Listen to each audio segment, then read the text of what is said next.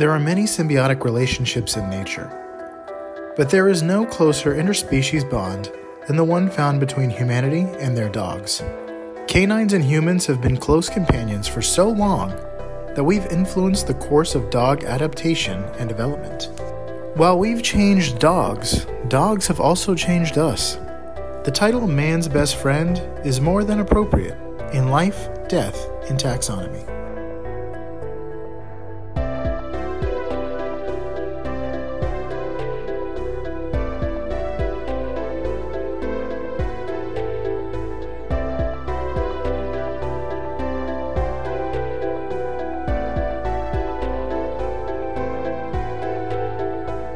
Welcome back to Life, Death, and Taxonomy. It's your 30 minutes of interesting animal info. I'm Joe. And I'm Carlos. Thank you to Cassie for the creation of our theme song. To hear more of Cassie's music, please search Cassie Michelle on YouTube or Spotify. And thank you to Johanna for the creation of this week's artwork. To check that out, you can follow us on Facebook or Twitter at LD Taxonomy, or visit us at our home on the web at ldtaxonomy.com. And a very special thank you to our patrons, to Tristan Taylor, Jesse Raspulich, Carol Raspulich, and Richard Kaspar. Almost went out of order there. Thank you so much for your support. It is greatly appreciated. Thanks for helping us keep the lights on. And today we're talking about a Canis comrade, but more on that later. Yeah, I didn't sign up to be a witch. Now that I see this nomenclature, I'm like, not into witchcraft. I don't want a familiar. Get well, it? we're familiar with them. We sure are. We are talking about just, they're pretty rare.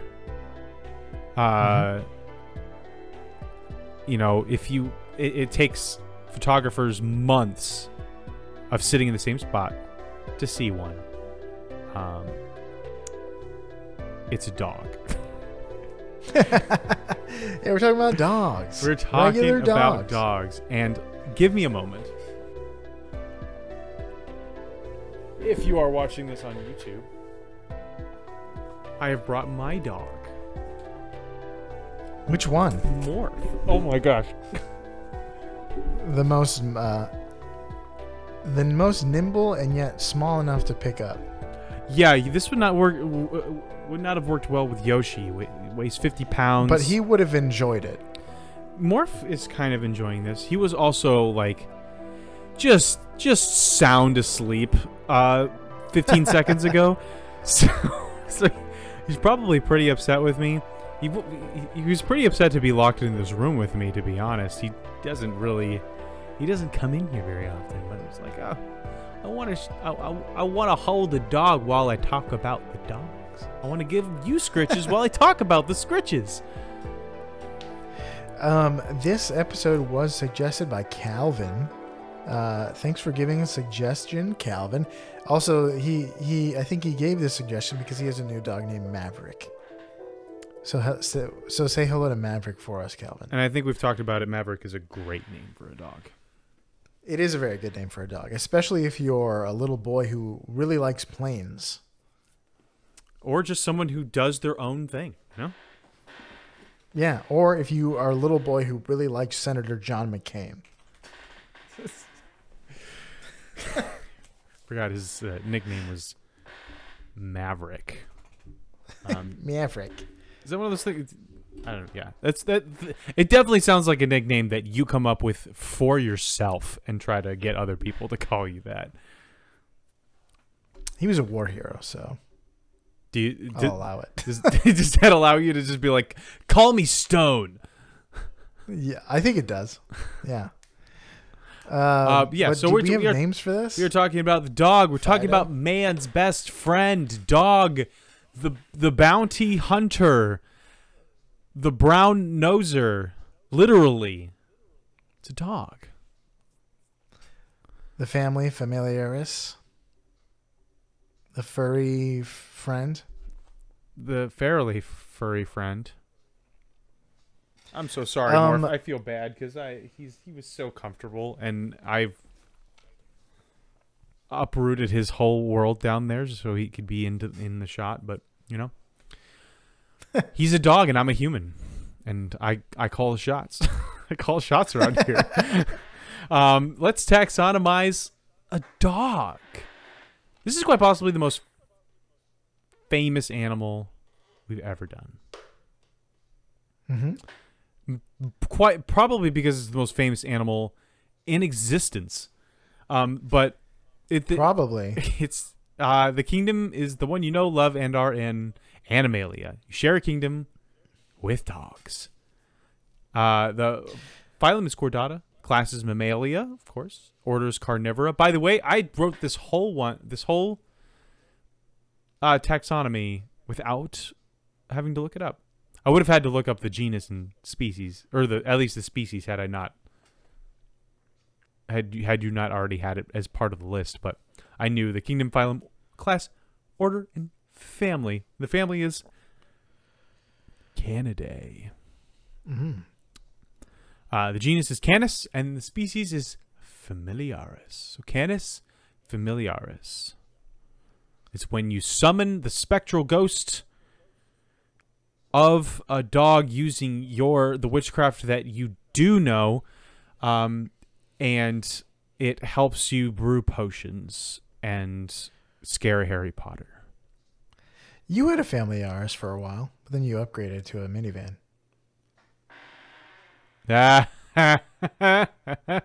No, I still have a Familiaris. You still have the Yaris? I still have the Yaris. Oh, wow. We traded in the Sonata for the minivan, but I still have my little dented up white Tic Tac box that doesn't have any hubcaps. But I will probably trade that in for a truck here soon, because I'm in Jacksonville. You can't be respected in this realm without a truck. You're not even allowed to vote unless you have one. And so it's been rough, I gotta say. Yeah, the founding fathers said we should own property to vote, and the property they actually meant was a pickup truck. Well, we just have different founding thought fathers they meant here. land. This is Jacksonville, and that's what Andrew Jackson said. He said you must have a truck and land in order to vote. And then he shot someone in a duel right after that. And they put him on the 20 for not having a truck. for that. Yeah. Yeah. That's pretty much all we know about Andrew Jackson. So, since we're in the business of naming things, it's time for my favorite part of the show, Critter Groups, the part of the show where I ask you, Joe, a question, and that question is the same every time. What is the name of a group of this animal, or what is the term of venery, or what is the collective noun? It's 3 ways to say this, to ask the same question. If you saw a group of dogs, not would you, but could you say it's A, a bark of dogs, B, a cage of dogs, C, a kennel of dogs, or D, a woof of dogs? It's a pack of dogs. That's why I said could, not would, because you would say a pack. A kennel would be good, but I'm going to go with a woof of dogs. Final answer. I did not anticipate you picking that one. The answer is C, kennel. Kennel of dogs. But, that's something else. You can have a kennel of dogs. You can literally have a kennel of dogs. But then, you just see that a group kennel of of dogs dogs in a field, and there's a kennel of dogs. Yeah, that kennel of dogs. That's irresponsible with the language. Kennel of dogs would be full of a kennel of dogs. That's not good. This is how you harm people with the term of venery. Hey, listen, if you set up a tiny church, you're going to have a congregation. You can have a congregation of praying mantises made up of a congregation of praying mantises. They cannot, in good conscience, take communion. They're not communing members of the congregation. You don't need to be able to take communion to be a congregation. Maybe they're the congregation of the Church of the Flying Spaghetti Monster. Who knows what's going on in their tiny brains? We cannot baptize a praying mantis. It'll drown. Just a quick dip. Or it's like little parasites will come out. Quick dip in the dew. All right. It's a kennel of dogs. There are many. There obviously it's a pack of dogs, but there are several, and kennel is one of them. Would you like to know what a dog looks like? This is hard to do, so yeah. Sure, yeah. So dogs are the It most looks like a lot. variable mammal on Earth, with around 450 globally recognized breeds. They are also the most abundant species of carnivore on Earth. Huh. Which makes sense because most carnivores are greatly outnumbered by their prey. Because True. that's how a good balance works in nature. But we have said, nature, hit the bricks. We got this. We're gonna take these carnivores and we're gonna put them in our house. And we're going to feed him kibble. Yeah. So they don't have to hunt, and so there can be lots of them, and we can sustain those populations no problem. We started. But that being said, we also said, but in addition to that, we're going to make sure that chickens outnumber the stars in the United States. So we'll have enough. Chickens We'll have enough for our outnumber extra carnivores. the stars. Is that a Neil deGrasse Tyson quote? It's a reference. Chickens do outnumber human beings. There are more chickens in the United States than there are stars in the universe. Yes. The answer is gajillions. So we started specifically breeding dogs, humans, not me. Don't rescue your dogs. Don't breed them. Don't buy from breeders. We started breeding dogs in the 19th century, the royal we. Really? Most likely, literally, the royal we, because it was. You mean? Oh, I see what you're saying. Literally the royal we, because like Western culture did it. Because there are breeds of dogs that are thousands of years old. Right. So most of the breeds that we have today come from a much smaller variety of breeds. So it's not like there were no breeds of dogs up until 200 years ago. And then now we have all. There were breeds of dogs, but there were not very many. And now we have 450. So most of the breeds that we have today come from this. The Canis explosion. Yeah, which was just the messiest part of the 19th century. And that's including the Civil War. Oh man, I have a fact about a Canis explosion later.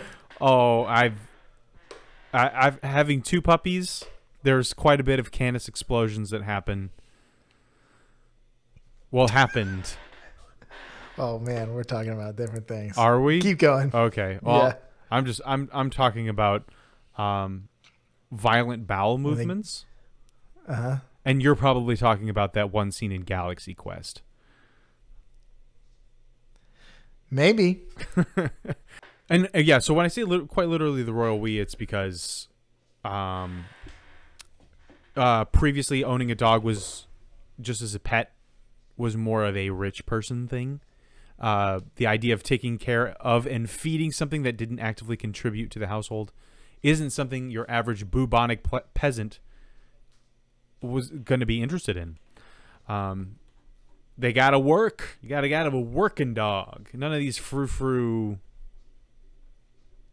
whatever poodle things that don't do anything but sit there and eat and poop and get pet. So anyway, we have 450 varieties, even though they're all the same species. So these are not subspecies. These are breeds of the same species. Their skull, body size, limb proportions, fur, the style and texture and thickness of their fur, the color of their fur, and their temperament have all been bred out into these breeds, these various breeds. Other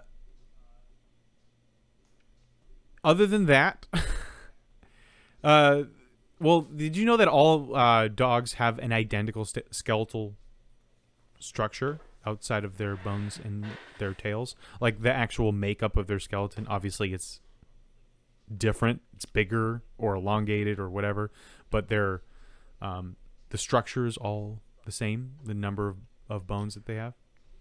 And makes sense to me. Yeah. Other than that, they don't really have very much in common. They have the only thing that really connects them visually is that they have 4 legs, a tail of some sort. They're covered in fur. They have the carnivore snout and jaw. Yeah, they have the. Unless you're a bulldog. Not really. Yeah, it's they don't. They don't. Not all of them have that. They all have. They're supposed to. Carnivorous teeth. They have eyes and ears. So there's that. But there are so many varieties and they vary so widely that I can't just tell you what a dog looks like. You know it when you see it. It's like... And you might be seeing it right now. Yeah, and I am. I'm seeing him right now.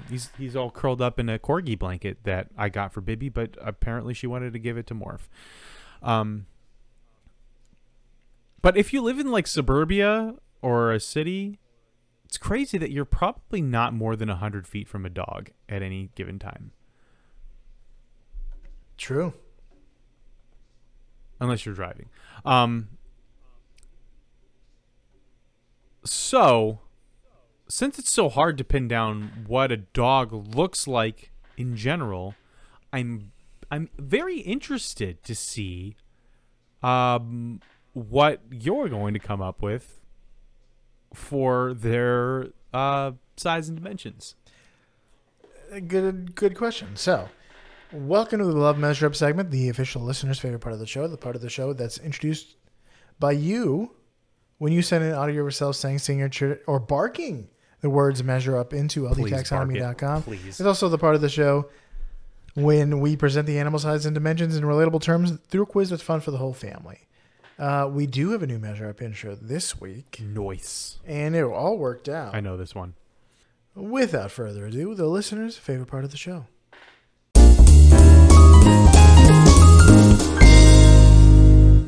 Measure up. So that comes from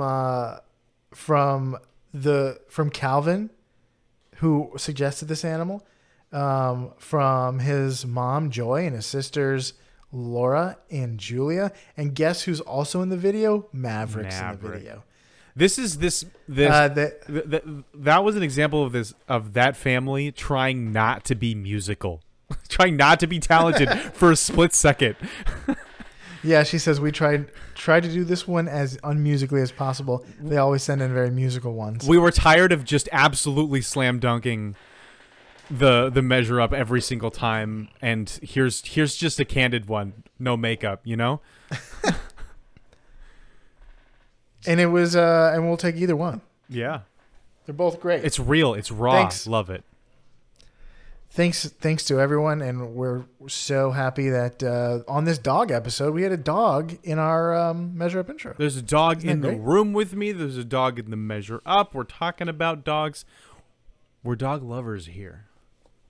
If only we could do this with all the animals. Yeah, if only I could have a rhinoceros in here, curled up in the bed next to me, just snuggled up in the corgi blanket. So yeah, since there's a million dogs, I went, I looked up what dog, because all of these dogs came from one like form when they first because their grandpa Canis lupus, this is my favorite like Hogwarts when they professor. branched off, when they made adaptations that made them our friends, they changed. And what species do we have today that's as close to that as possible? And there are several Balto. candidates. But yeah, Huskies are pretty close to the original design for Canis familiaris. And there's Greenland sled dogs that might be the oldest breed in the world, but there's the Afghan hound, which is like, they definitely have a different. There's the two oldest breeds are like there's two types of hounds that come from the Fertile Crescent, and then there's the sled dogs that come from high altitude northern regions, and they are the best candidates we have for like the oldest dogs. But I went with a husky. We can all picture a husky. We generally know what they look like in their sizes and dimensions. So let's talk about husky weight. Let's talk about husky boy genes. They're 35 to 60 pounds. Do you know a husky can be 60 pounds? That It's a big dog. seems low. I would assume that they would be up to like the 80s and 90s, like a German Shepherd. I don't know. German Shepherd being 90 pounds would be a very big dog. A muscular one. But so yeah, about 60 pounds. We're going with 60 pounds. So how many huskies go into the weight of an M2 machine gun? Because my dog Yoshi, he's 50 pounds, and he's a little stubby boy. But they're athletic. They're lean, and they got a team with them. They put the team together. Yeah, they're also pretty fluffy, so they look bigger. And I'm sure there might be huskies out there that are like much heavier. But we're going with the upper end of average. Yeah, and Tubby Stubby Yoshi is not going to be pulling any sleds anytime soon. 60 little bowling pounds. ball. How many of those? Little sausage. Go. So here's a hint. In World War, how many of those go into the M2 machine gun? So in World War II, Americans used dogs to carry machine guns on their back. It was a heavy burden, but if those dogs worked for the Soviets, they would have been trained to carry bombs to tanks and then explode. That And is there's your exploding dog. sad. Isn't that the worst? You That go to is- school in Soviet Russia to learn how to blow up. A dog. What is this? Sparta? Is this Sparta? And if you know anything about working dogs, they often train them by like making them like play. So like bomb sniffing dogs are Yeah, they trained gotta make it a game. by like whatever a bomb smells like. They coat a toy and hide it. So every time a bomb sniffing dog or a drug sniffing dog is working, they think they're playing. So I can only imagine how they train these exploding dogs, and I'm glad the Soviet Union collapsed because of that. Yeah, for that single sole reason, the dog Yeah. blowing up situation. I'm happy that entire regime is in the rearview mirror. No other reason. Had they been nice to dogs, I would have been totally fine with it. Love it. The dog. M2 machine gun. That's I don't recognize it. Is that the better question is this something like goes on a tank? I don't think so. Is this I something to think you take would down recognize it. planes? Is this It's like a machine, like you know about machine gun nests in World War Yeah, II? yeah. That's the kind of machine gun it would be. Oh, okay. A heavy machine gun. Because I guess like any automatic gun is technically a machine gun.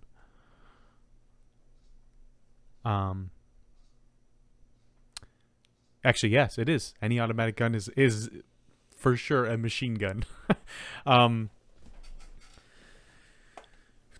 Those things are really, really heavy. And only Master Chief can rip them off of their hinges and walk around with them. So I'm going to go with Master Chief or Huskies, apparently. Huskies can rip them off of their mounts. No, but they can carry them. One. Man, 250 pounds sounds just so heavy. It can't be that much. going to say 150 pounds.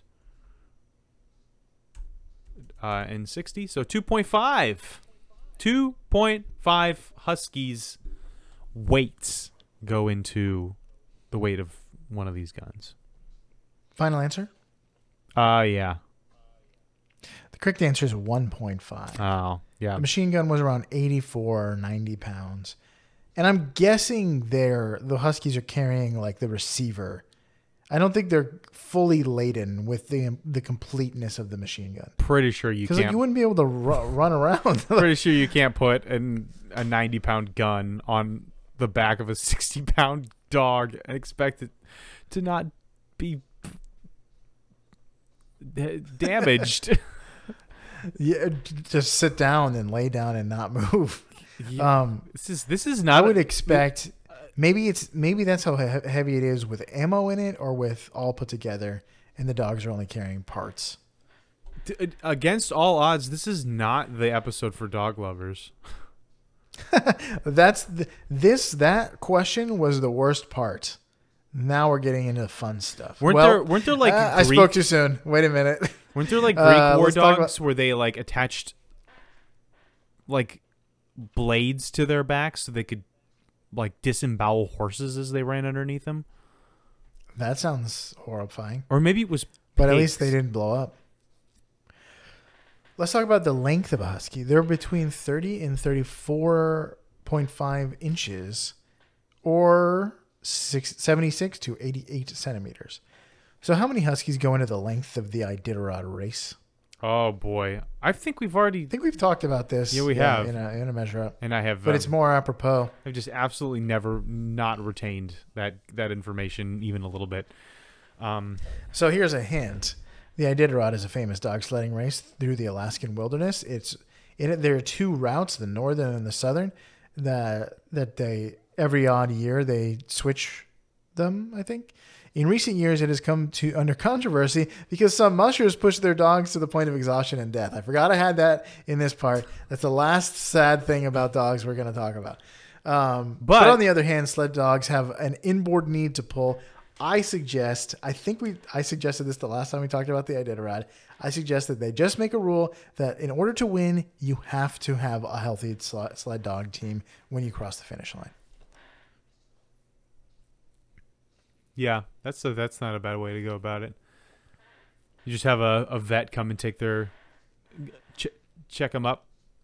It's like they're exhausted, but they're healthy. Yeah. Yeah. The Iditarod is the same route that Balto took, right? That was where the Iditarod came from. Was the route from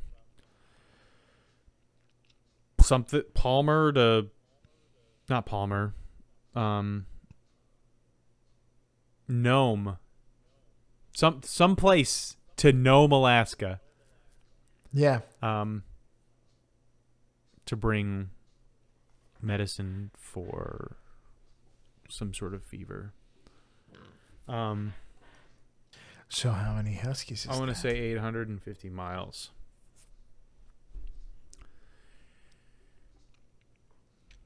Miles. Okay, so let's figure. 4.4 million feet.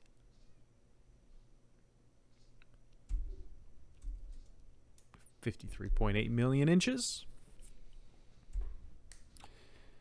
And what'd you say? 34 inches? 34.5? Mm-hmm. My answer is 1.5 million husky lengths is the length of the Iditarod race. Final answer. Yep. The correct answer is 1.8. Whoa, hold on. Hang on. It is a nursing school victory. I got an 83%. Thank you. Yes. Nice. The Iditarod is around 1,000 miles. You know who would walk 1,000 miles? Sled dogs. They'll definitely just fall to pull. Yeah. So like, there's two routes. They're both around 900 something or other and change. Close to 1,000. So, do you have any fast facts? There can't be very much to say about dogs. Yeah, we actually have. There's so many animals we do on this show where they're like live at the bottom of the Lovecraftian abyss, and we know next to nothing about them, except the one cool thing that they do. So there's just not a lot of information about them. But we do not have that same problem here. So let's talk about where they live. It's everywhere. They live everywhere. In your house, probably. Dogs have been with humans for thousands of years. Again, you're most likely not more than a couple 100 feet away from a dog at any given time if you live in a city or suburb. Their diet consists of whipped cream, poop, and shoes. They are omnivorous. At least my dogs, that's all they eat. Other stuff. It is, no, that's what the vet told me. All in one big kind of bucket, and they eat the bucket too.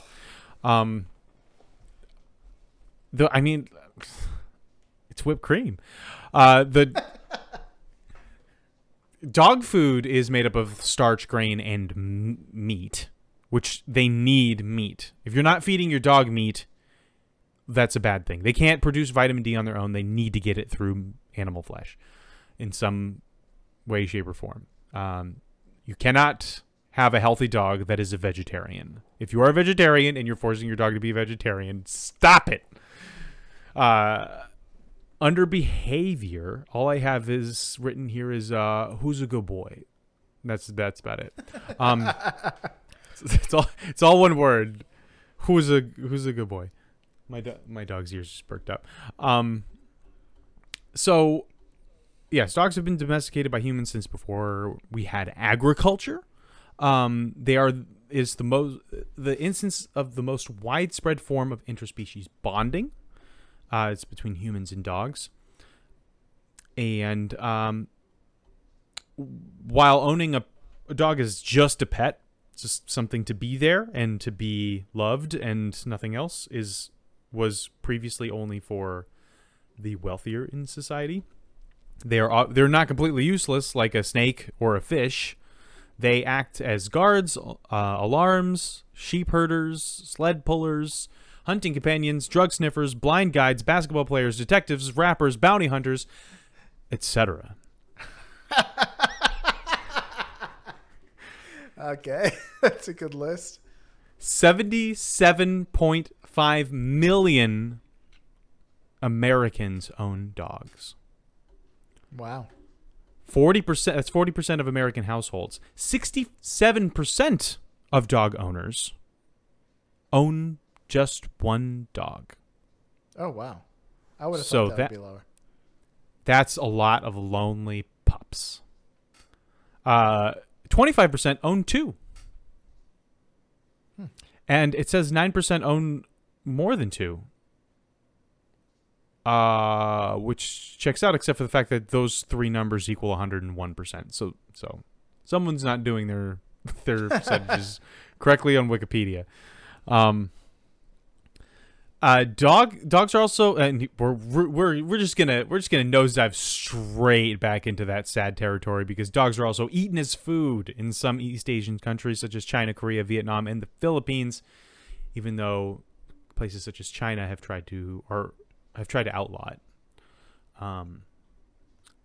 I spent a month in China, and I did not see anything like that. But I also didn't hang out in the seedier places. The seedy dog eating places? Yeah, well, there was a restaurant nearby that was called the Seedy Dog, and I just didn't go there. Dog World. That's China. It's a Manny Dog World. But and I've been to a lot of third world countries, and dogs tend to be less pets and more of a urban nuisance. They, in Peru and Colombia and Haiti and Dominican Republic, they form packs. They're often in the feral, and they form kennels. Oof. Yeah, it doesn't really work that way. So there's a dog population problem in a lot of these places. So I'm just all about the PSAs today. Spay and neuter your pets. See, I kind of want the person who we adopted these dogs from, Yoshi and Morph. She likes to share things on social media about dogs and animals in general.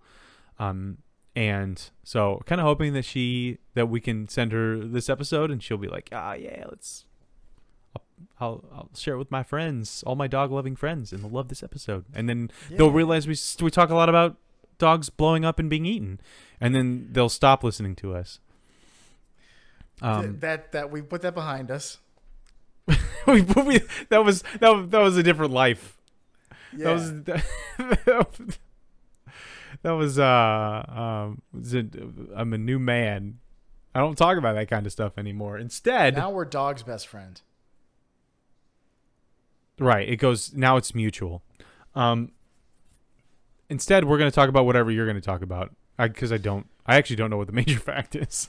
The major fact is man's best friend. We're going to talk about, so there's a ton of little facts in this, but the meta narrative of this fact is that dogs are uniquely, and you mentioned it, that dogs are uniquely bonded to humans. We have a bond that is that's closer than any other animal bond. So what does that mean? So over the years, dogs' proximity to humans allowed them to develop interesting abilities over other animals. Wolves are better candidates from the beginning, wolves were better candidates for domestication than other animals because of their social hierarchy, their ability to initiate social interaction, even with other species. So a wolf will play with a baby goat until it wants to eat it. Like that kind of thing. They can initiate social Lion and the interaction lamb. with other. Yeah. So dogs have an enzyme that wolves and other predators don't have, which allows them to digest. What do you think? Starch. Yeah, it allows them to digest starch. That wolves don't have that, and other predators don't have that. And it's similar to the digestive enzymes that are developed in people that adopt an agriculture as a major means of food supply. So while we were like, we got to develop this enzyme in order for us to eat all this wheat and grain. I do remember having to make that decision. Dogs were also like, we'll do that too. We're with you to the end, buddy. If you want to start eating gluten. That was a great moment of solidarity. So among the oldest breeds, like the Afghan hound, and there's another hound, I forget what the other one's called, from the Fertile Crescent, and huskies and sled dogs from the north. The ones in agricultural societies in the Fertile Crescent have more of these enzymes. But the huskies that were like companion dogs to tribes that ate mostly meat because they lived in the Great White North or in Siberia, they have fewer of these enzymes. So they do what their people do. Also, dogs can read human body language, and they can understand gestures and pointing. Even chimpanzees need specific training to understand human hand gestures, but dogs will pick it up innately. It took a while for my dogs to stop looking at my hand when I pointed at something. Yeah, so They can also be very food driven, and if you make a fist and point, they might think they might be too preoccupied with you eating. But like hand gestures beyond just pointing, other hand gestures that like just body language they can understand, and they can also read pretty amazingly facial expressions on people. Apparently, I didn't know this, but apparently intense emotions cause asymmetrical facial expressions in which more subtle facial expressions are favored on the left side of your face, but more intense facial expressions are favored on the right side of your face.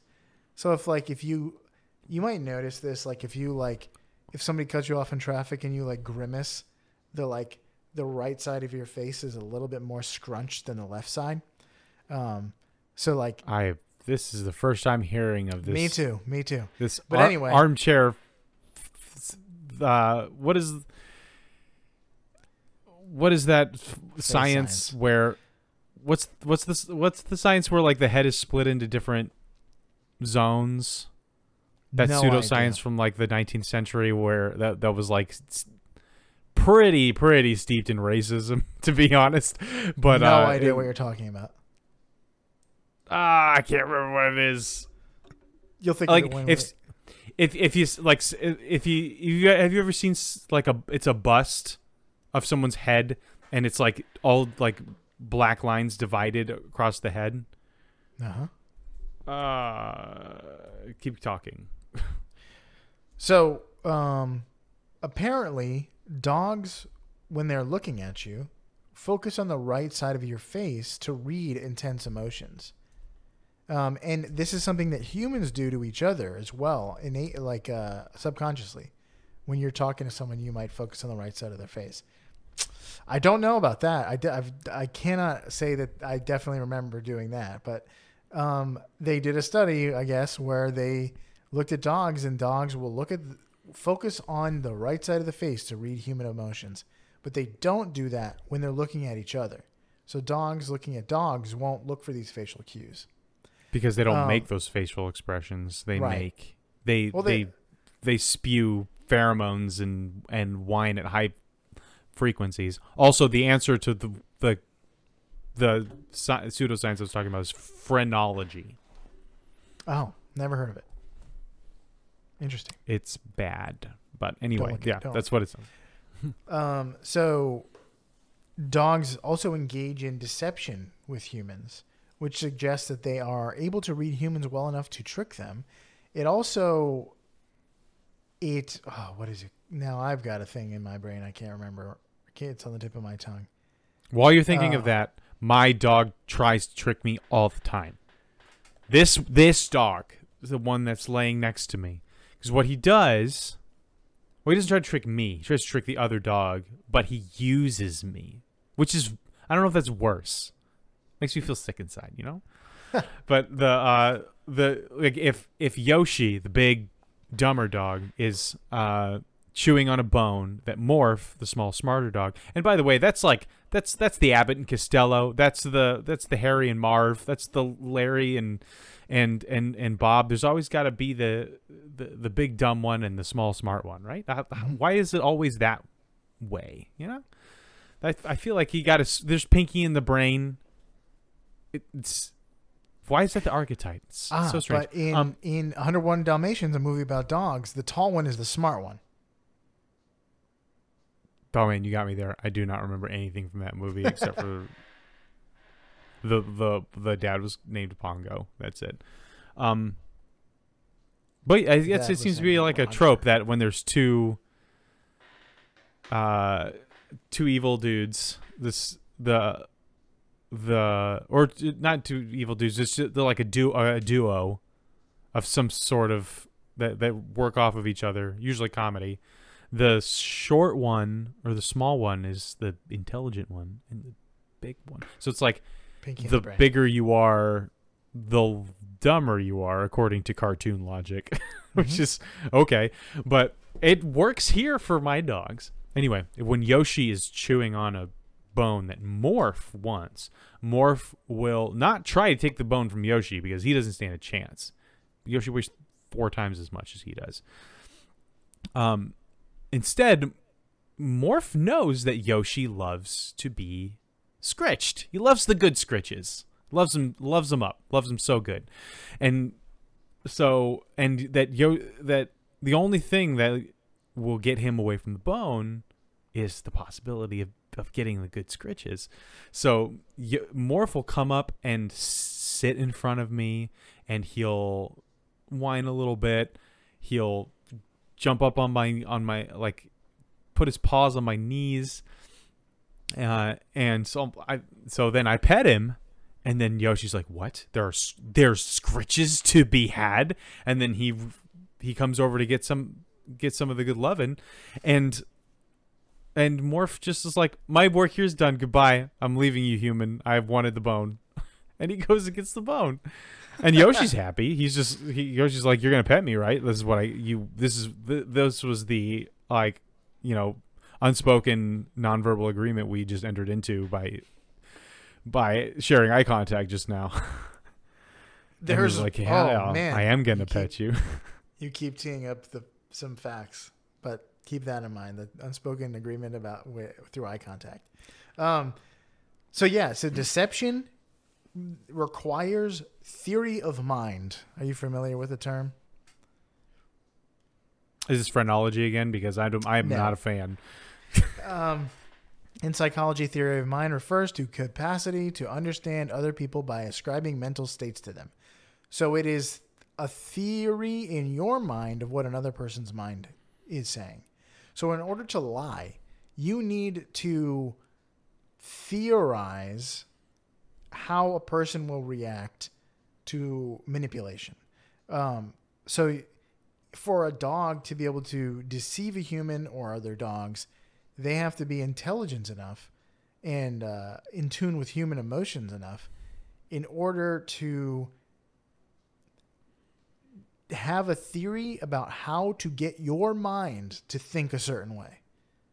So that's very advanced in terms of just psychology and intelligence. That is, yeah. So Morph, he's not deceiving me, but he sees the bone and he's like, "You know what that dog likes? That dog likes to be pet, and he will go wherever the petting's good." And so he'll go over to me, and I'll pet him, and then he's like, "Bingo, did it." And then now that's his favorite thing to do. But I know, I see through the lies of the Jedi. So I still fall for it though, because they're cute. Another fact is that humans like dogs. Did you know that? I did. No, but we really do. Because a study found that both humans and their dogs have elevated oxytocin levels when they look at or touch each other. So oxytocin is a reward chemical that is tied to socialization. But wouldn't any cute animal raise oxytocin in humans? No, they wouldn't. The study also looked at wolves raised by humans and found that neither the wolves or the handlers had their elevated oxytocin levels from eye contact or from petting. Yeah, but wolves aren't like super cute. Would you get high oxytocin levels from like a guinea pig? Wolves are pretty cute, and if you raise them, so the point is like they still have like a handler animal relationship, but for some reason they don't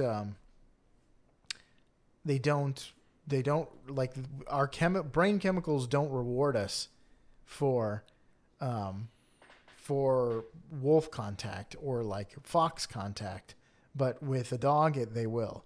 So that suggests that not only are dogs adapted to live with humans, humans are adapted to live with dogs, which is pretty interesting. Well, I feel like most natural and most good to have a dog. I feel like the sentence, "our brain doesn't reward us for wolf contact," basically sums it all up. That's true. So We know that dogs can learn words, which is why we often spell out words like TREAT or WALK. A W. We call it a W here. A George W. Yeah, so if you don't want your dog to get too excited, you're going to be thinking about a George W later. I mean, that eventually backfires with dogs and with children because they understand that George W means fun. Don't we all, though? Don't we all? Not that guy that threw the shoe. No. But how many words can they understand, and how can they put them together? How well can they put them together? So, have you heard of Bunny the dog? Bunny the talking dog? No. So recently, Bunny the talking dog has stirred up debate on this topic. So she looks to be some sort of like poodle breed, maybe a mix, maybe a labradoodle, but she's black and white. But she's got that labradoodle face and the curly hair. And she said to know and use more than 90 words by pressing buttons with words on them, including concept words like what and why. So for perspective, a 2-year-old has about 50 words in their vocabulary. So this is like more advanced than a 2-year-old. I have a 2-year-old. Yeah. So Bunny supposedly has more of a vocabulary than your 2-year-old. But some suggest that Bunny doesn't actually have a larger vocabulary than a 2-year-old. Rather than assigning words to their meaning, she might be assigning buttons and sounds to the way her human owners react to them. So she presses the button for walk. She doesn't understand that is a language that means walk. And maybe she does, because dogs can do understand that walk means walk. But does she understand what Bunny and why and who? No, I don't. I doubt she does.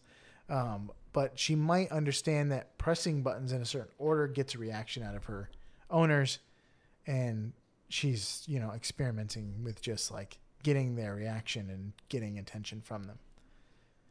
But is it one of those broken clock is right twice a day? There's a lot of gobbledygook that comes out of this dog's just filthy mouth, but then occasionally she says something coherent, and then it's oh, this is a talking dog.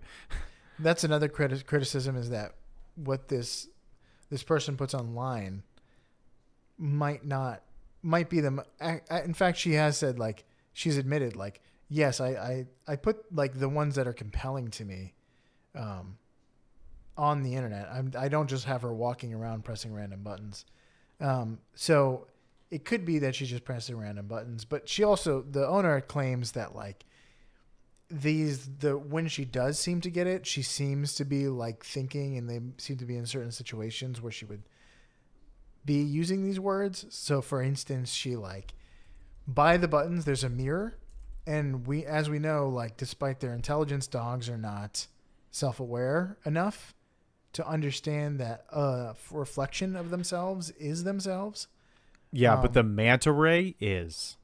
Apparently, yeah. But yeah, that's some dubious food to me as well. We talked about it. Go listen to our manta ray episode. Yeah, and it's compelling because the elephants why can they think too. So is compelling. But we also talked in that episode about how they might have reasons in nature in order to be able to understand reflections. But that doesn't, and maybe the reflection test isn't even the best test for self-awareness. But anyway, Bunny has there's videos of her looking at the mirror and saying, "Who is that?" Who is to the mirror. And I think the owner is trying to get her to understand that it's a reflection of herself, but she always asks who is that?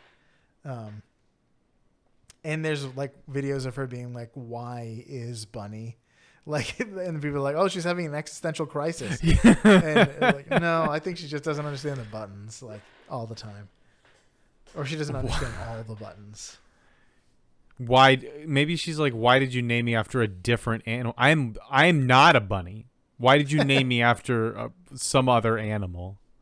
This is inconsiderate at best. So, yeah, there's a ton of stuff to talk about with dogs, but that's just a couple of things. Yeah, goodness, we could go on, and we already have. Mm-hmm. But dogs are great. I used to work at a booth at the Minnesota State Fair, and directly behind us was a dog show, and it was fantastic. It was on 4 times a day, every day for 2 weeks, and I never got tired of it. One dog's name was Spinelli, like from Recess. Yeah. And that little terrier could dance and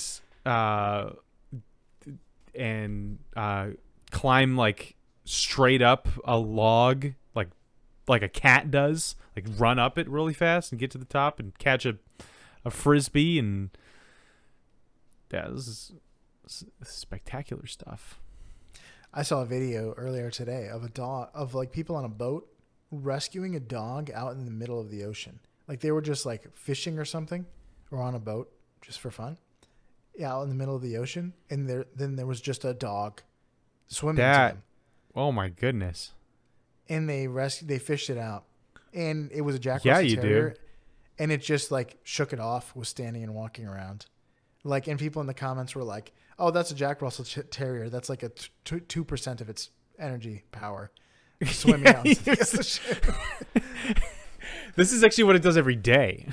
Yeah, that's, people were like, "Oh, it was out in the middle of the ocean. It was just trying to burn off some extra energy." It's just like, yeah, you know, if you live in Spain and you have a Jack Russell Terrier, you just send it across the Strait of Gibraltar every day just to kind of make sure it goes to sleep at night.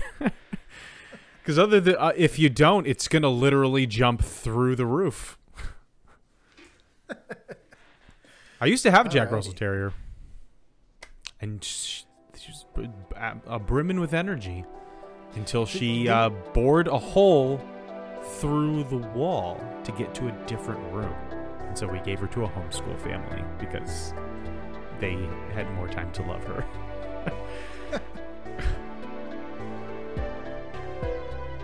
But yeah, do you got anything else? That's all I got. I mean, I know there's a lot more, but that is, for the purposes of the show, that is the dog. Its best friend. Thank you, Calvin, for that suggestion. If you have suggestions, you can send them to ldtaxonomy@gmail.com. We'd love to hear from you. So for you out there in Podcastia, sit, shake, lie down, and deceive others to get the good scritches, like dogs here in life, death, and taxonomy.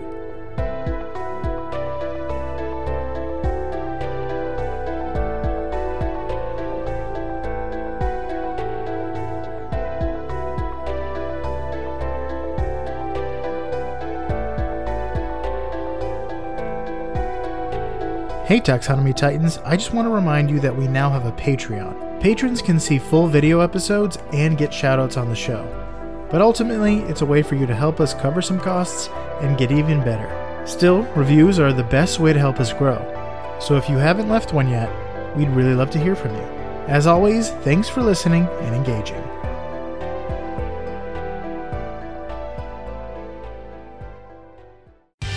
Life, Death, and Taxonomy is my favorite in the world podcast. That